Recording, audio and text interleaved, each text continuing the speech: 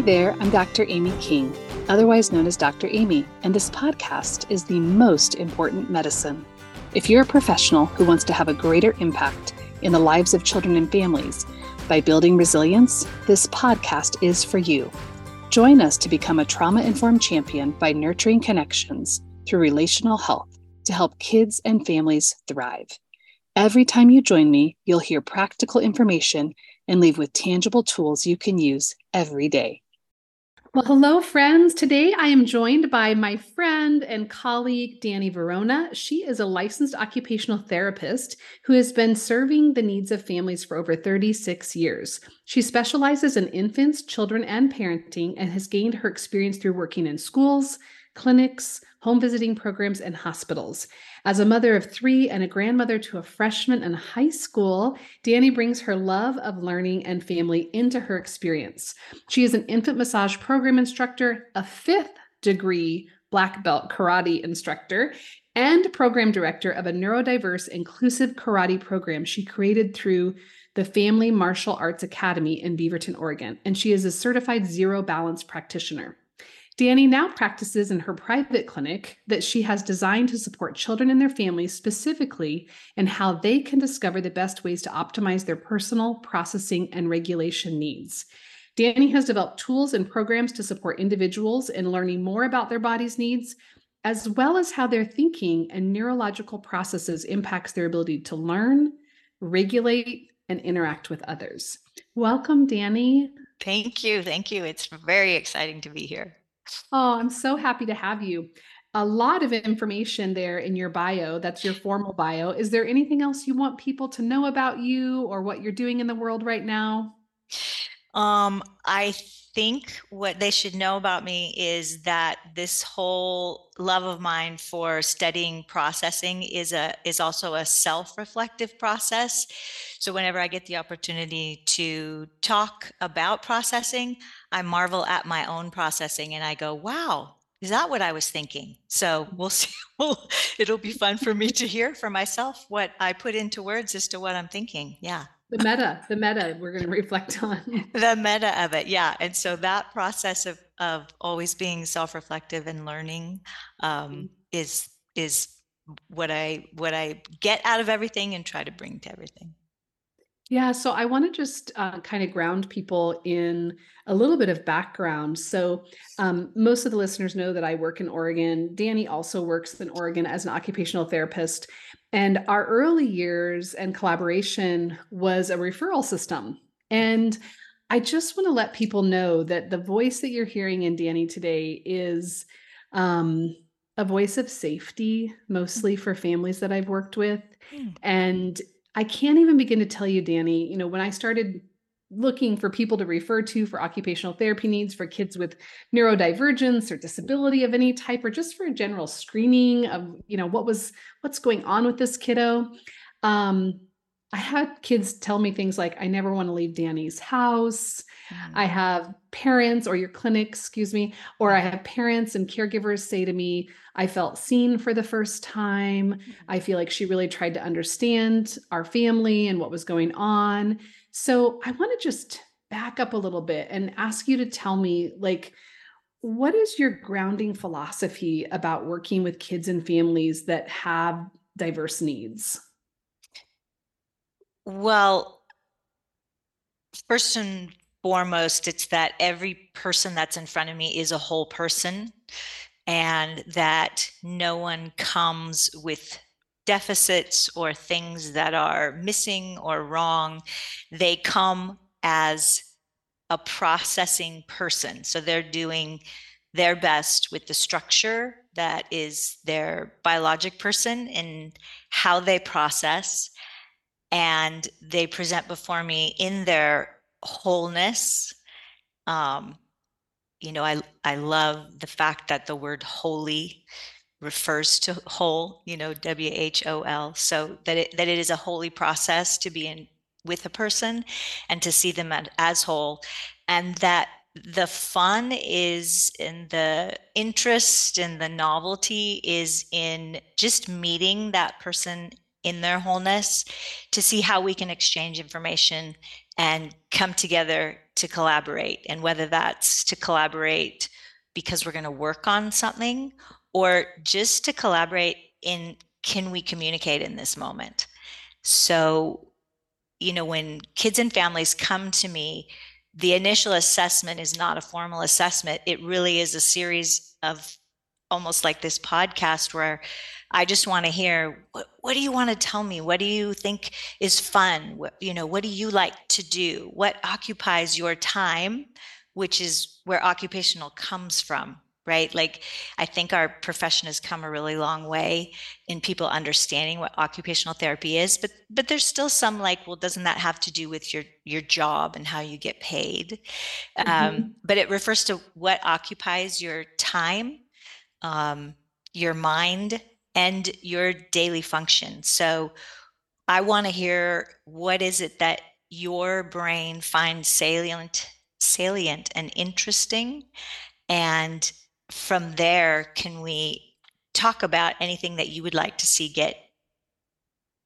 be easier for you, or is there something we could collaborate some more on? And that I really see it as a collaboration, that they're not coming to me because I hold something better or greater or more than them, as much as we're going to be able to collaborate. Oh Yeah. my gosh, there's so much there that I appreciate and love. Um, Whether you're an occupational therapist or another professional listening to this, a teacher, a pediatrician, a home visitor, I hear something really important in your message, which is about seeing the whole person. Mhm. Do you feel like as professionals, we kind of parse out bits of people? I think that the structures and the institutions that need to exist so that we can have this as our professions, that we can have avenues through which we connect, which, are insurance companies and financial institutions that allow us to do the work and work in the traditional sense of, this is a job and I'm going Mhm. to hold it in high importance, knowing that there's value in it. I think that a lot of the institutions that exist have brought us to work on the skill of finding out what's wrong, or finding out what we can code for the Mhm. books, for the insurance payments, or even to share within the schools, even if it isn't, an insurance based. The schools want to know what's wrong, Right. right? And not that they too don't see this child as, as this lovely, precious being, but here's what I have to give as a teacher, here's what I have to give as Mhm. a parent. And when I do try to collaborate, like we were just talking about, something's not working, could you tell me what's wrong? Mhm. I really appreciate that thinking, right? I mean, IEPs are created based on deficits, right? Insurance models are based on a deficit model or something Right. being wrong or us diagnosing or coding something. So whether you're in schools or health professions, I think that's a really helpful way. So it's almost like you're saying, well, yes, we have to like partner with people that are paying us or make sure kids are getting services. And then we need to kind of back up and look at the whole child in front of us or the whole system. Right. Yeah. Right, right. And to your earlier question about, or comment, very sweet comment to me about the family too feeling included, that, we're looking at, yes, the individual processing systems, but we don't get to exist. Our neurobiologic systems can't exist without others. And so, even within an individual system, what you're looking at is a system that's processing with other systems, therefore the Mhm. family, right? So Mhm. you are again stepping back into even more of a wholeness. And then when we talk about, where do you function, where do you take who you are and function in this world, the circle just keeps going out. So whether that's Mhm. school or homeschool, or, I have kids that I see that aren't able to be educated at home or in school. So they're in other educational type, settings, ABA Sure. settings, or I've never heard someone describe occupational therapy the way that you did, like what occupies your time, what occupies your mind and functioning, thinking about it that way must open a conversation that's completely different than a parent who, seemingly is bringing their child to you to fix something with their vestibular system or with Right. their motor skills or, anything like that. So, how does that shift the conversation? Um, the conversation with the person who's coming with an assumption about what OT is, or Yeah, yeah. Mhm, Like, how does it shift the conversation from fix my kid, right? They've been mhm, diagnosed with X, Y, or Z mhm, to mhm, let's talk about, mhm. your overall functioning and what's occupying your time and space and mind. Yeah, it shifts it in a way that I think reflects again what you kindly said in terms of sort of stepping back and looking at it overall. And it shifts it in a way. And I don't know, I'm always interested how other occupational therapists define this. Feels like it's just sort of a lived way. I do remember exercises in school regarding how do we identify, how do we talk about what we do. Um, and so for me, that it just shifts it into the fact that, which lends itself also to this idea that what is it that's framing up our processing as well, right? So so to step back and look at that bigger picture is also going to give us an indication of, again, what's the frame that the brain is processing the input through, so to speak, Mhm. right? Mhm. So um, I was actually at a wedding recently and talking to somebody that I really like, a friend of mine's dad, who's now almost 90 years old. And he was talking about how moving, just to stand up with me to walk over to the next point in the wedding, he felt teetery, and that there was he felt challenges in movement and pain in movement. And then he said to me, and the only time I don't feel it is when I'm on the golf course. And that in when he gets out on that golf course, his frame for how his body moves is very specific to being on the golf course and hitting the ball. And Mhm. even talking about it, I watched his system frame up under Wow. that, which was not a teetery tottery, right? So Yeah. our frames, what we're doing, heavily influence our processing and then how our body systems line up behind that. Wow. Mhm. Wow. I mean, so do you have an example of what that might look like in a classroom, for instance, a frame for a kid that you try to help them see themselves in or through? So, within the classroom, let me think about this. Can I take it to one that feels a little Yeah. more familiar that I Yeah. actively do? So, in my sensory gym, there's a trampoline and swings and crash pads and different things we can do. And I might have a child be up on the swing and intentionally wanting to practice something that makes them a little bit nervous, which in here is jumping from the swing onto the crash pad.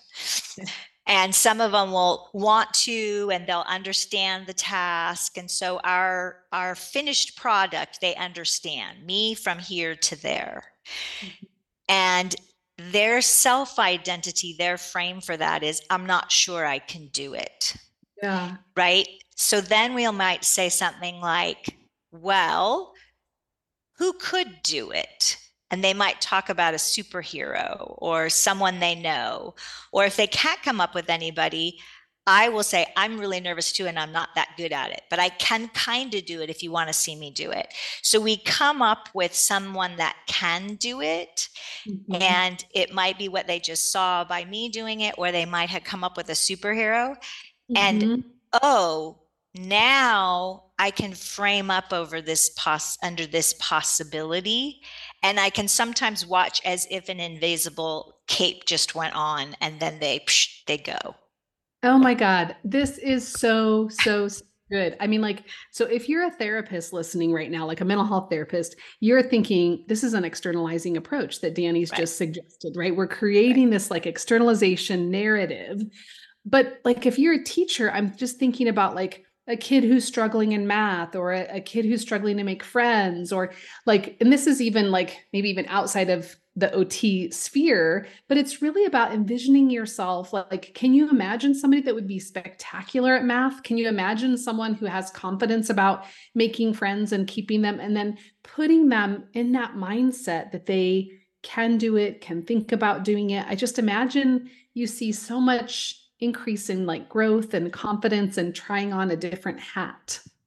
Yes, and I think that a key to that is a piece that I do share with teachers and parents, and I actively give tools, is the idea that, again, if we look at each of us as processors, sort of processing units, the piece around, okay, what's my processing unit?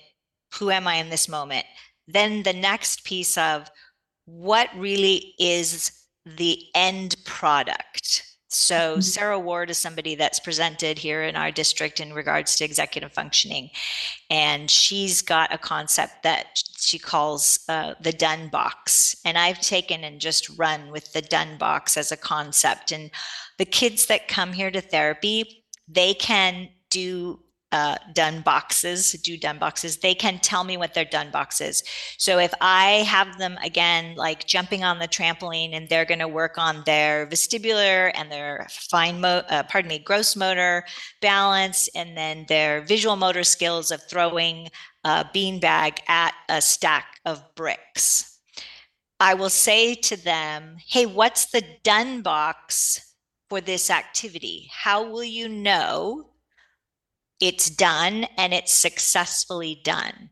And my kids know that it means, can you describe? And I'll write it down. Sometimes we'll do a picture, sometimes it'll just be verbal, but we will talk. They will say, I'll know I'm done because the bricks are knocked down.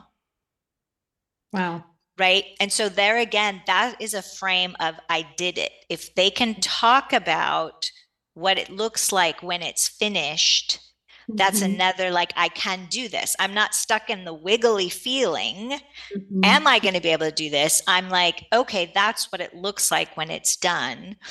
And now we're both on the same page. And then we can line up what are the next steps. And Mhm. if we need to be a superhero to get to the done, if we need to watch Miss Danny do it one time, or if there's a brother or a sister, or all kinds of things. Or if they say there, all the bricks will be knocked down. And then I say, okay, does that seem like something we should try and do? And they say, it feels way too far away. Well, then Yeah. let's talk about an adjustment that lets you feel like you could get to the done. I love that so much. Just like approximations towards their goal. Yeah. Mm-hmm, mm-hmm, I just like I know people that are listening, this is why I love Danny, right? Because this is like not just this is like life coach work, right? This is like how do we get to our end goal? How will you know when it's done? I had this experience recently, Danny, where my community relations manager made a new card in our business management software, and the card was called "We Did It," and I was like, "Oh my God!" Just seeing that we have a new category, "We Did It," makes me feel like we can do it. And exactly. it was so empowering, and that's exactly what you're talking about. Is like this done box. I appreciate it so much. Mm-hmm, mm-hmm, Um, mm-hmm. I imagine often, families and kids that are coming to you may have disability and or neurodivergence in some capacity. And, for professionals that might be listening, can you just talk about, first of all, how you connect with them in meaningful ways? And then maybe we could, extend that towards how other professionals can connect with kids that feel sometimes hard to connect with. Sure. So, in the frame of the way I think, and my internal framework for approaching people, we talked about it a little already, is the a piece that might seem different, and I hope I can simply put this because this is where I've been doing a lot of writing. And so I feel like I could say 20,000 words, or I can try and get it down to a single concept here, is this idea that we have all different kinds of processing systems within us. We have our biologic processing systems that just keep us up and running.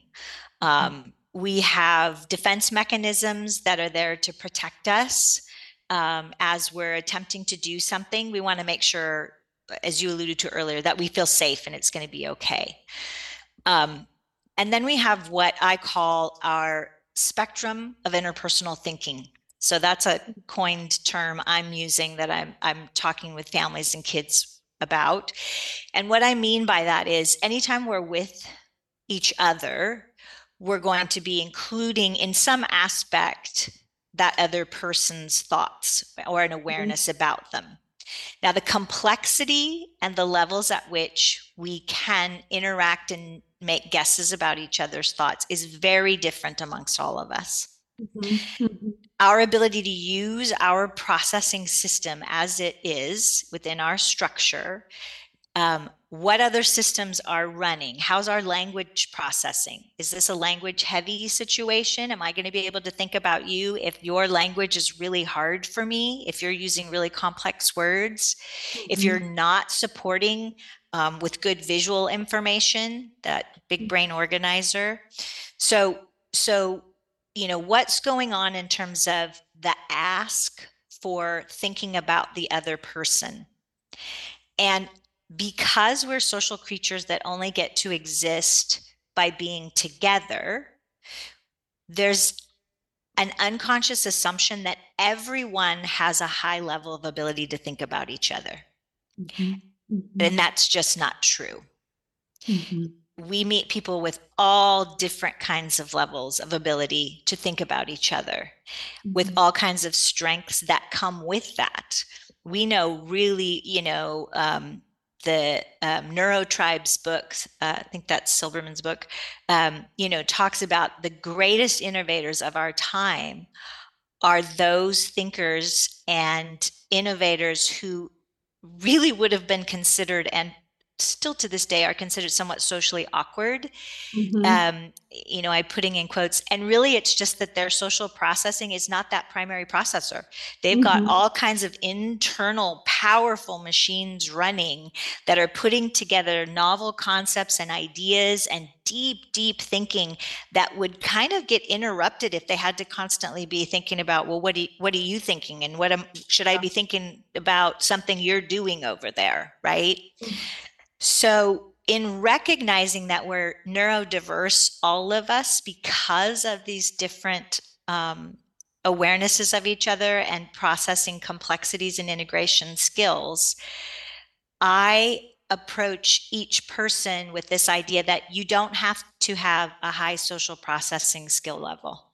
Mm. I will meet you wherever we are. I will make my communications as clear as possible to you. I will not expect you to pay attention to me just because I'm speaking. Mm. So I want an activity, the thing we're doing, to be that joined attention versus you thinking you have to have all your focus on me. So we can get into that we state without having to have a heavy you consideration, if that language makes sense. It's at its core so compassionate Mm, and trauma informed, right. right? Because you're recognizing this whole person. And I guess here's what I would say, and I'm playing devil's advocate for the sake of conversation, and that is, but Danny, we value most the social processing. Right. And so what would you say to someone, right? It's like, well, you have to understand what I'm thinking and how I am and what I need in order to be in relationship right now. So even your statement of you have to be would be Mm-hmm. considered a high demand Mm-hmm. you, Yeah. right? So in you just thinking I want to connect with you. I Mm. want to be here for you, but I want you to spend a lot of energy thinking about me. It's just so, it's all prickly. I'm making hand motions like, Yeah. how does that work? Mhm. Right? It doesn't to me make sense. And it's sort of how I've always operated, but I've been getting better at about what I think is going on and why it makes that so prickly and hard. Mhm. So I think that our language and our pronouns just even make this conversation really tricky. You know, the ability to say, Yeah. thinking about you, Yeah. thinking about me, think, I mean, it just gets so crazy messy. But isn't it Mhm. interesting that the folks who have a hard time with pronouns are also having a hard time with, these concepts that we're talking about too. Yeah. Yeah, yeah. Yeah.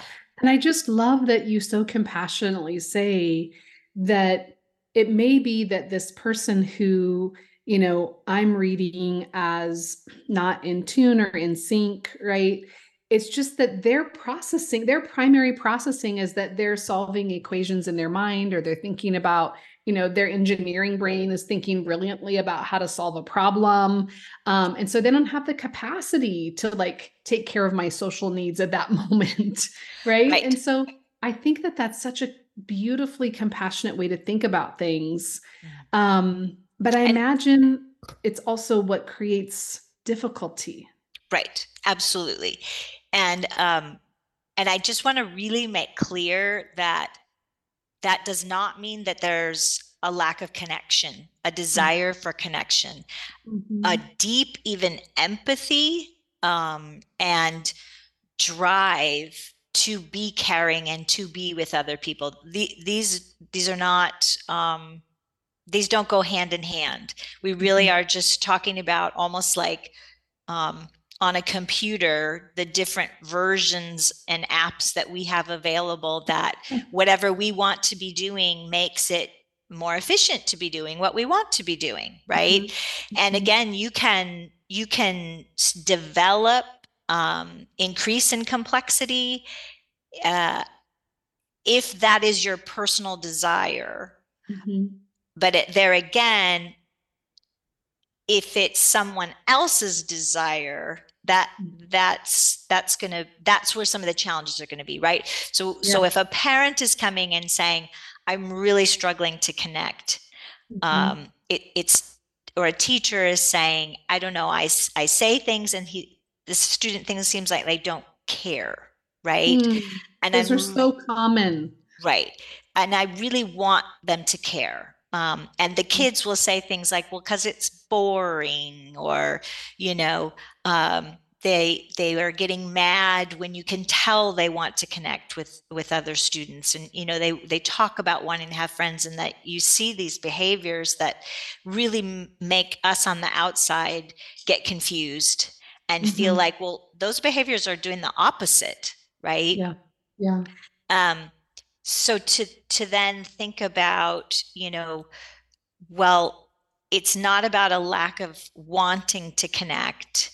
And yes, we want them to get the opportunity to practice, um, but we might be having to tune in a different way, is Mhm. what I'm proposing here today, and what I'm really wanting to share, I with love teachers and this so much. parents. Mhm. Is I'm thinking of an analogy in my brain because you said something about operating systems, and it made me think of like literal operating systems in a computer or like apps on a phone, right? It's like if I'm operating on whatever Windows 2.0 and you're operating out of a different, processing system, neither is wrong, That's right. right? It's just that this is the system that I'm operating from. This is what's forefront on my computer screen, so to speak, That's right. right? That's right. So, would you say that you're encouraging then that parent, for instance, to be more in tune with that person's processing system in order to find some common ground or connection points? Well, what I've been sharing with parents, and what, I'm hoping to be able to get more writing about, so that, if you want to learn more about this and my personal approach, that it'll be available, is that first we just need to recognize that there's an operating system that has to do with, interpersonal interactions with being social, right? Mm-hmm. Um, and that operating system, I've broken it down into three components. It has its own internal prioritization. Again, just like you said, what's the one up and running, Yeah. right? Yep. Yep. And then you've got the complexity of wherever that system is at.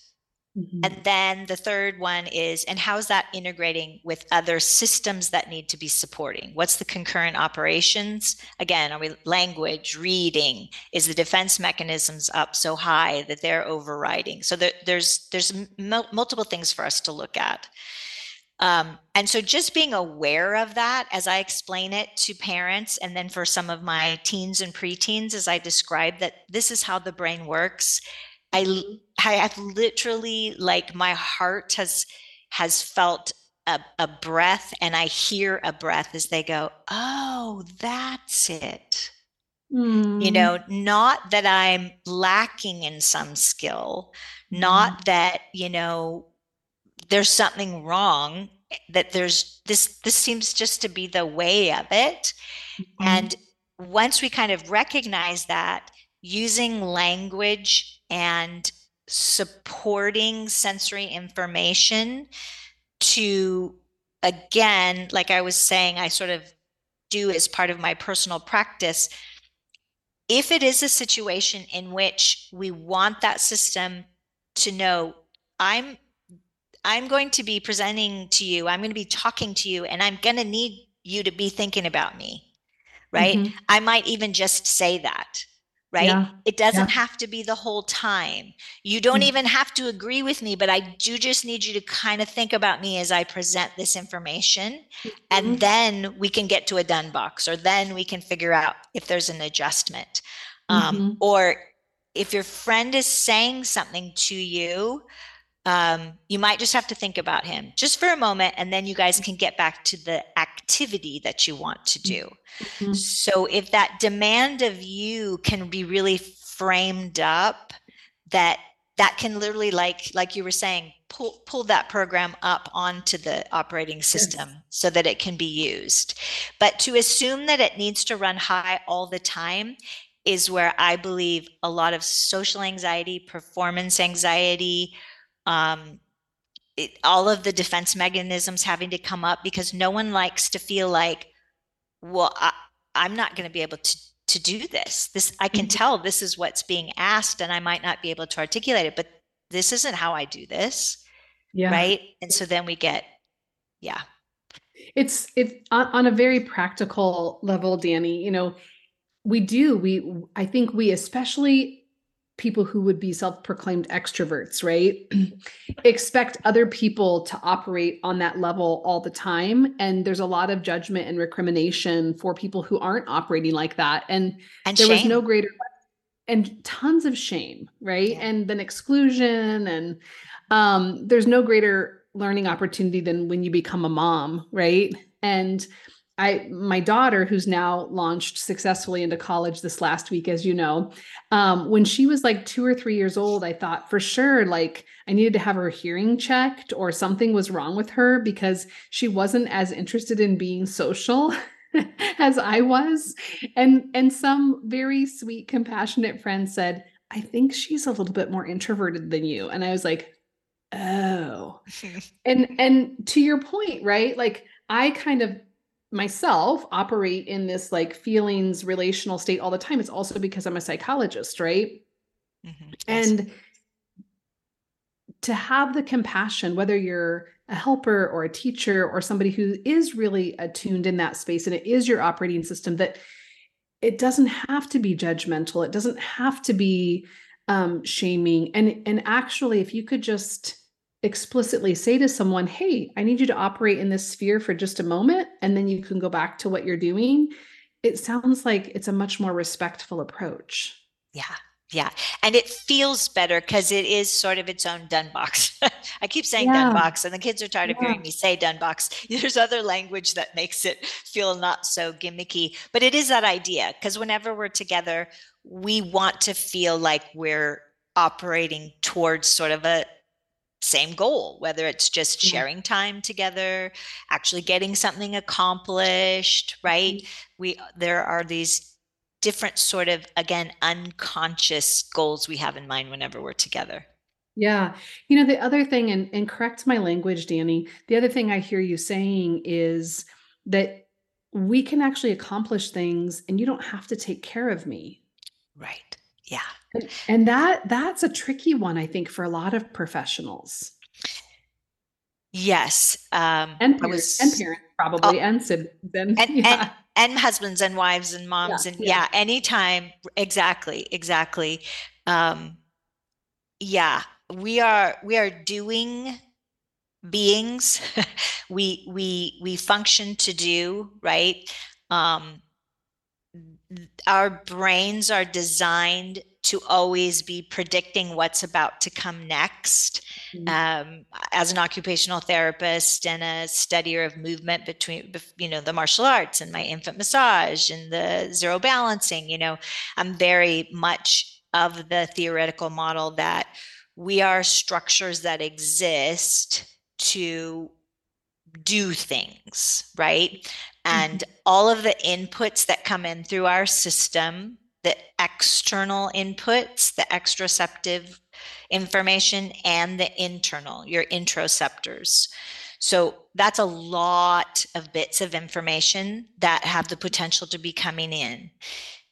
Your brain is predicting what's going to come next. What information do I need to have come in as salient as I compare it to what I'm predicting? Okay. Mhm. So this is sort of the neuroscientist. This is the new modeling. We've got some amazing neuroscience that's going right along with artificial intelligence, right? So we're trying to figure out how do these things work. And so in motor learning theory, we always knew that we're taking in information because the only way that we have to respond to our predictions, to the input, is we have our motor output system. So every single response you make is a motor output of some kind. Your eyes Mhm. moving, your ears, the little muscles turn so you can listen. Everything is a motor output. And then you have your thoughts. So that's how the information gets processed. Mhm. And so, again, that's another frame in terms of, what's the body looking to do next? And so I want a piece of that, in terms of what you're predicting, to your original statement, not always have to be that you are taking care of me. There's just so much that you're trying So to much do more. just by being here Yeah. that, if we can get to a level where we both feel pretty good about what the to do next is, we're gonna be able to keep moving forward. We're gonna feel like we had a good um, collaborative we experience. I kind of went off on a tangent. I do No, that. that's Okay. perfect. That's perfect. Give me a couple of just really practical conversation starters that a parent or a professional might use that honors that whole self of another person and is wanting some connection at that moment. And is wanting. Can you maybe give me Yeah. give me a little micro, a little more? Yeah. I'm out in the macro here. I'll go back to the example that you gave before. Mm-hmm. A teacher has a tween or a teen in their classroom, and they don't seem to care about what's happening in the classroom, and they seem kind of tuned out and in their own world sometimes. And Mm-hmm. maybe they're even engaging in, some vestibular self-stimming or something like that. And they want that kid to be like part of the community of their classroom and participating. And so the behavior that they're seeing is disengagement. Mm-hmm. And what they're wanting is for this child, I think, with good intention, to be part of the community of learners that is there. How might that person approach that child with this different lens that you're talking about? Mm-hmm. I think that in those situations, especially in the classroom, there's usually a something to do there's something, if they are not appearing to care, or they're not appearing to have been engaged in whatever the to do was that the teacher was asking of the classroom, that being able to check in on that, right? So what's the activity? And Love if it. there's ever an ability to bring a visual Mhm. and to come alongside to reference that visual. So let's say it is um, a worksheet, or something that they're supposed to be doing, right? Mhm. um, I want to come alongside, because coming alongside is going to feel more like it's you and me, but you don't have to think about the you in this, right? Which is the me. There's those Mhm. pronouns. Mhm. Yeah. Right? And then I'm just going to say, like, I just want to check in, and maybe I'm pointing to that paper, or if it's Mhm. their Chromebook, I'm like, I just want to check in on how this is going. Mhm. Do you have questions about what that might look like when it's done? Mhm. Or, and they're like, no, I know I'm supposed to finish the worksheet. Okay, yeah, that's great. And then I use, Amy, what I call seeing first, seeing, thinking, then feeling. So seeing, thinking, feeling, I'm going to talk to the kids in that order. And to me, this is trauma informed as well.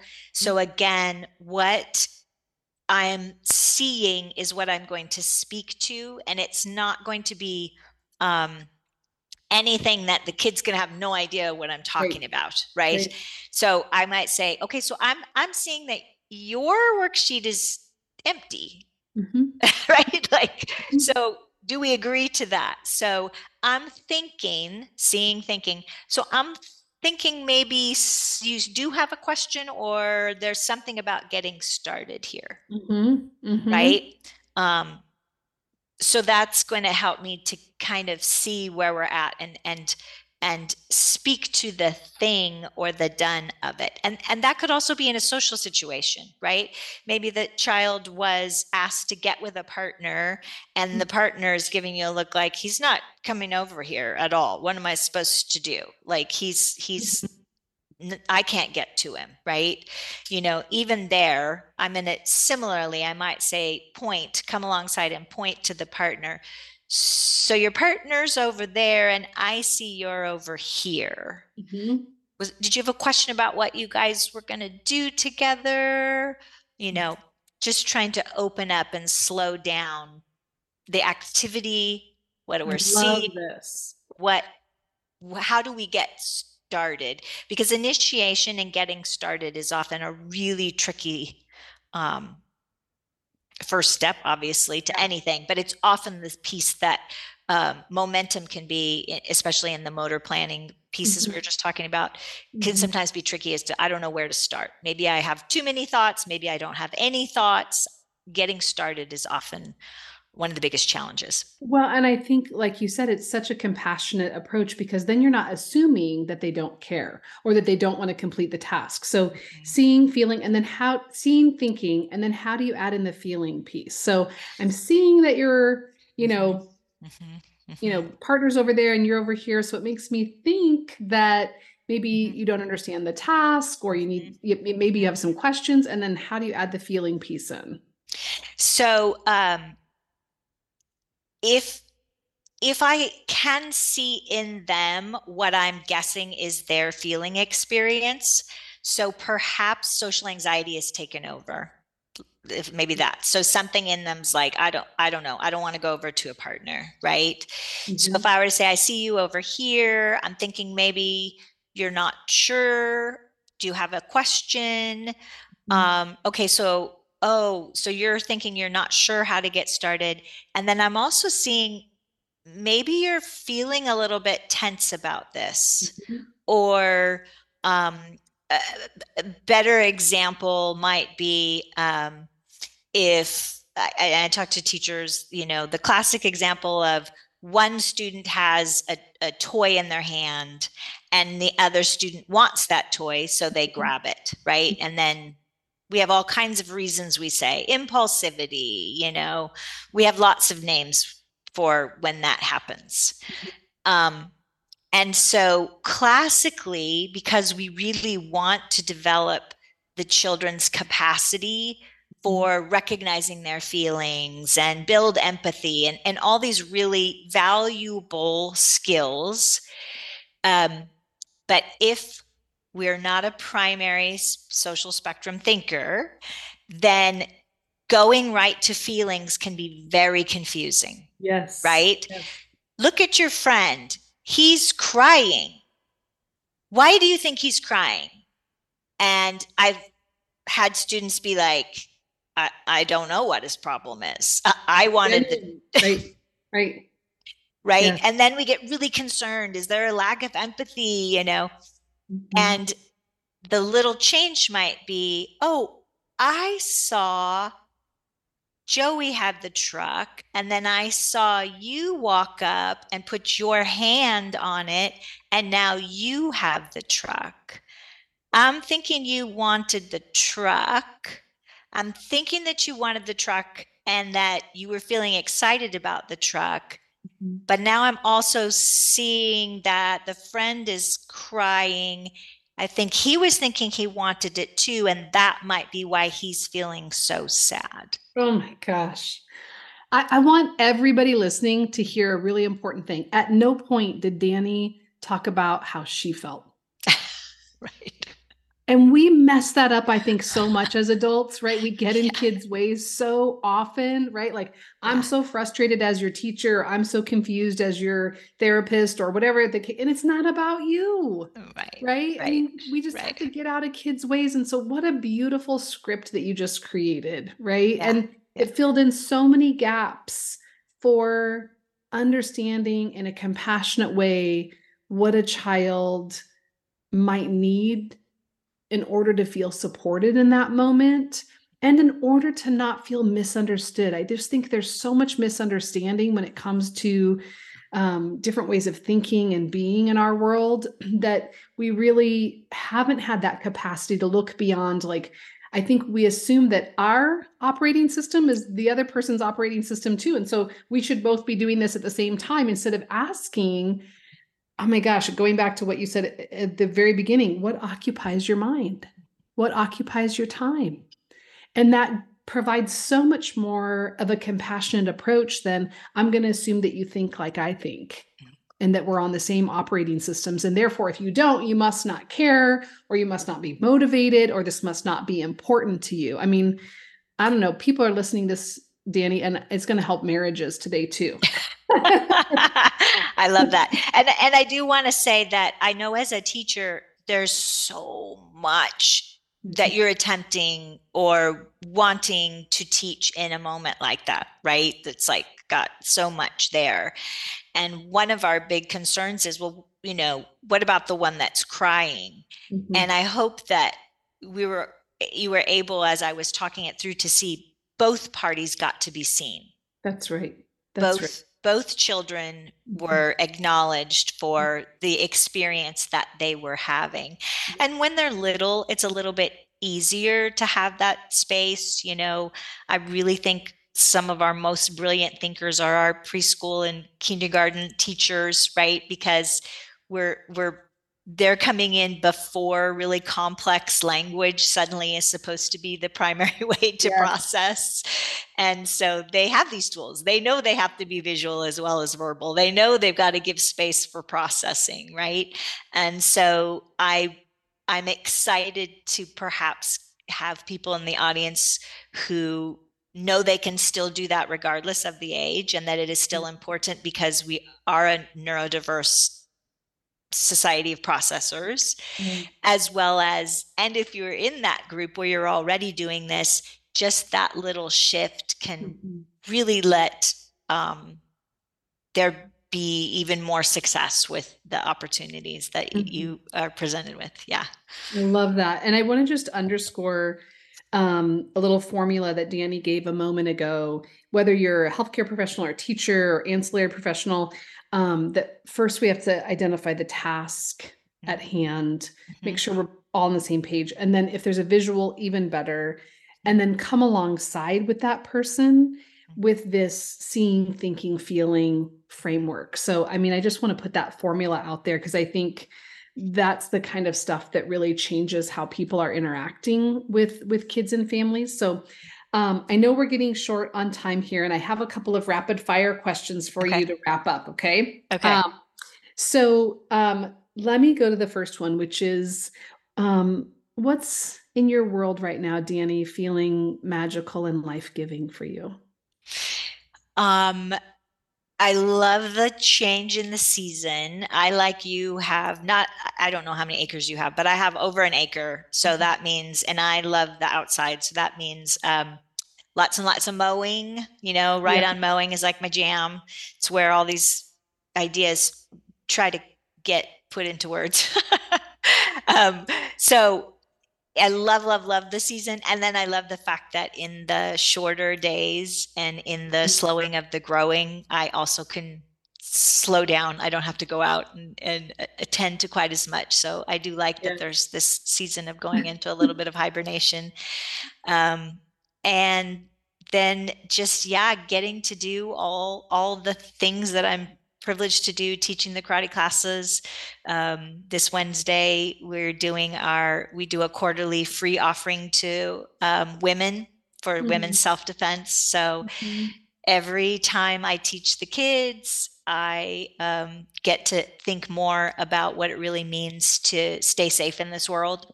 And then bringing that to the women's self-defense is cool. So that's currently in my mind, and then just all my kids, my 3 kids and my grandson. And my husband, if he listens, and my husband, doing all this with him. We don't want to leave that out. What's one thing that people get wrong about occupational therapy?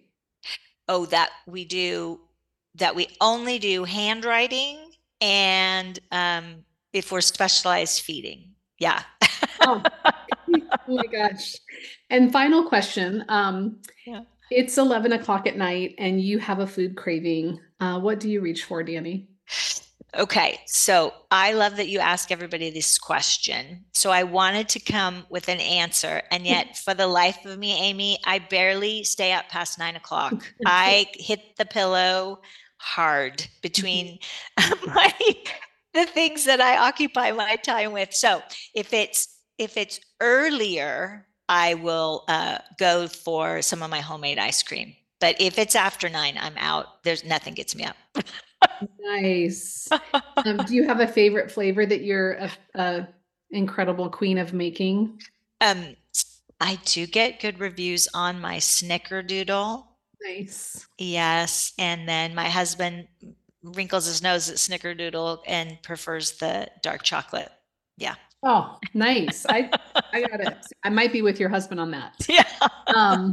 Well, as we wrap up, Danny, I want to just give you a heartfelt thank you. I can't even remember. I think we had some mutual people in our lives that helped us cross path decades ago. And I just am so grateful that your spirit is in this world, helping kids and families. And what I hear and how I have known you and felt you in this space, there needs to be more Dannys in the world, and I appreciate that you're in it. So thanks for being on the podcast. I just can't say thank you enough. This has been just a fun experience. I love podcasts. I love them. I listen to them all the time, and to think that I'm on one is like, I don't know, I feel a little woohoo. Yeah, it's a big deal. So thank you for all you do. Absolutely. And we will link up to Danny's website and some other books that she mentioned about neurotribes in the show notes. Awesome. Thank you so much, Danny. Thank you. Thank you. Thank you. Okay. Well, that's it, friends. If you like what you're hearing here, please download my free resource called 10 Guiding Principles to Nurture Connection and Help Children and Families Thrive. This is the most important medicine.